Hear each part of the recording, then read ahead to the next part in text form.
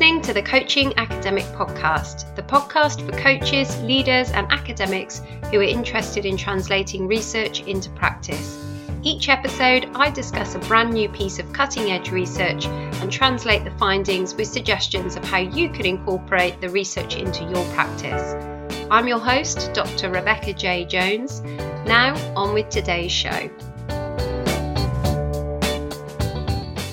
Hi, in today's episode of the Coaching Academic Podcast, I'm going to be talking about a research paper called The Effects of Team Reflexivity on Psychological Wellbeing in Manufacturing Teams, which was written by Jingqi Chen, Peter Bamberger, Yifan Song, and Dana Vashti, and was published in the Journal of Applied Psychology in December 2017.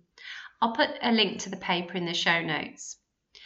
So in this paper, the authors discuss the important role of team reflexivity, which is a process where team members collectively reflect on the team's objectives, strategies, and processes and adapt accordingly on team members' well-being.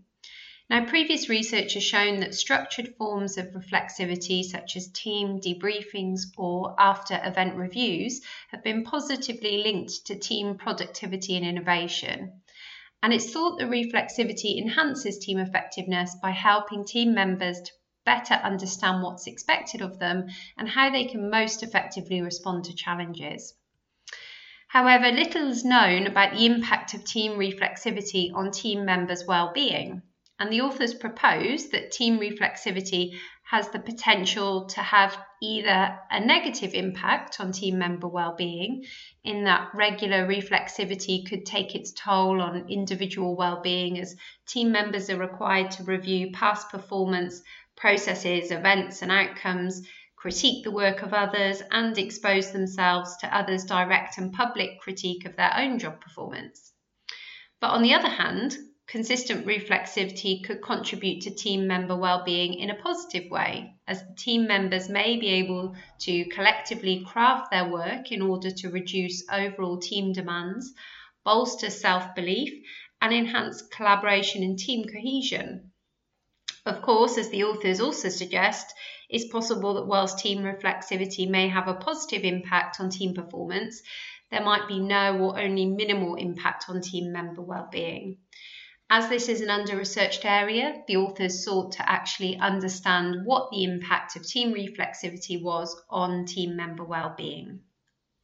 So to investigate this, the authors conducted a field experiment within a manufacturing plant of an electronics company in southern China.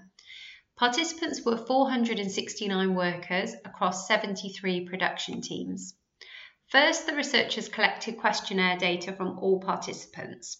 The authors then assigned 36 of the teams to the intervention condition and the remaining teams to a control condition. Teams in the intervention condition underwent training in guided reflexivity in the form of a post-shift debriefing. So this post-shift debriefing involved firstly reviewing all of the shift's major events. The teams could then focus on whatever number of issues or events that they wished to, as long as the issues were related to either team processes and cooperation, work hazards, product quality and work, or reporting procedures.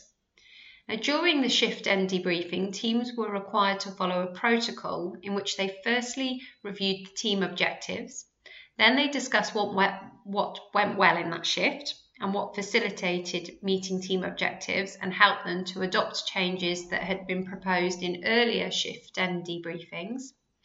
Next, they should discuss what didn't go so well and why some team objectives weren't met.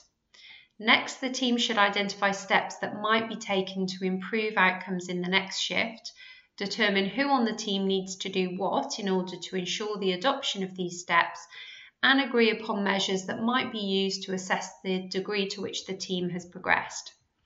Finally, the team were required to summarise the lessons learned in the shift end debriefing. The training in the shift end debriefing technique lasted for 1 week for each team in the intervention condition and occurred on a daily basis at the end of each team's shift. Once trained, teams in the reflexivity intervention condition began implementing the daily shift end debriefings at the start of the 3rd week of the experiment for 4 weeks, and then every other day for a further 3 weeks, so 7 weeks of the intervention in total. In order to monitor the shift end debriefing sessions, a report form was submitted to the research team after each debrief, and these reports indicated that almost without exception, the shift end debriefs followed the protocol outlined during the training sessions. On average, these shift end debriefs lasted around 13 minutes. Well-being was then assessed again halfway through the intervention period and again at the end of the experiment, and the data was collected for both the control group who didn't participate in this shift end debrief and the intervention group. So the authors found that team reflexivity has an important protective effect, enhancing team members' sense of control and support at work, and therefore improving well-being. And these findings were strongest for older teams that have been formed for longer. Therefore, it appears as though team reflexivity enhances collaborative processes such as workload sharing, which helps in the development of supportive relationships within the team. The structured debriefs also appear to create a sense of psychological safety, so that reflexivity may have enhanced the team members' sense of trust in their teammates, which then allowed them to seek and provide support to one another more freely. So the authors highlight that one of the practical implications of their findings is that it suggests that for individuals working in a team context, the structured team reflexivity process could be viewed as a way of reducing stress. The authors' findings are really important in the wider context regarding the impact of reflexivity at work as well. So the design adopted in this study provides a practical methodology to enable team reflexivity, and it also illustrates the wider benefits of reflexivity beyond performance outcomes. This study also provides support for other interventions that are focused on enhancing reflexivity at the team level, such as team coaching. One of the main mechanisms by which team coaching produces positive results for the team is by enabling and enhancing team reflexivity in a similar way that the end of shift debriefings did in this study.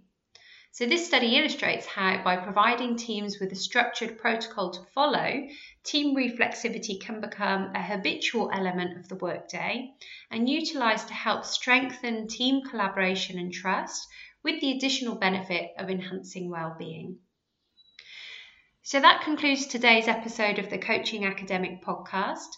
Just to remind you, in today's episode, I was discussing the effects of team reflexivity on psychological well-being in manufacturing teams, which was written by Jing-Chiao Chen, Peter Bamberger, Yifan Song and Dana Vashti, and was published in the Journal of Applied Psychology in December 2017.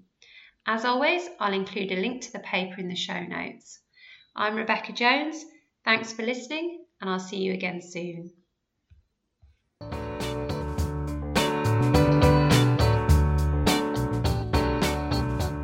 Thanks for listening to the Coaching Academic Podcast. If you're interested in reading my research, sponsoring the show, or in hiring me as a researcher, coach, or speaker, check out my website www.rebeccajjones.co.uk. If you like the show, don't forget to leave a review in iTunes and subscribe so you never miss an episode. If you have a question you'd like me to answer in a future show, then please get in touch via my website. Finally, you can connect with me on Twitter at coach_research. Thanks for listening.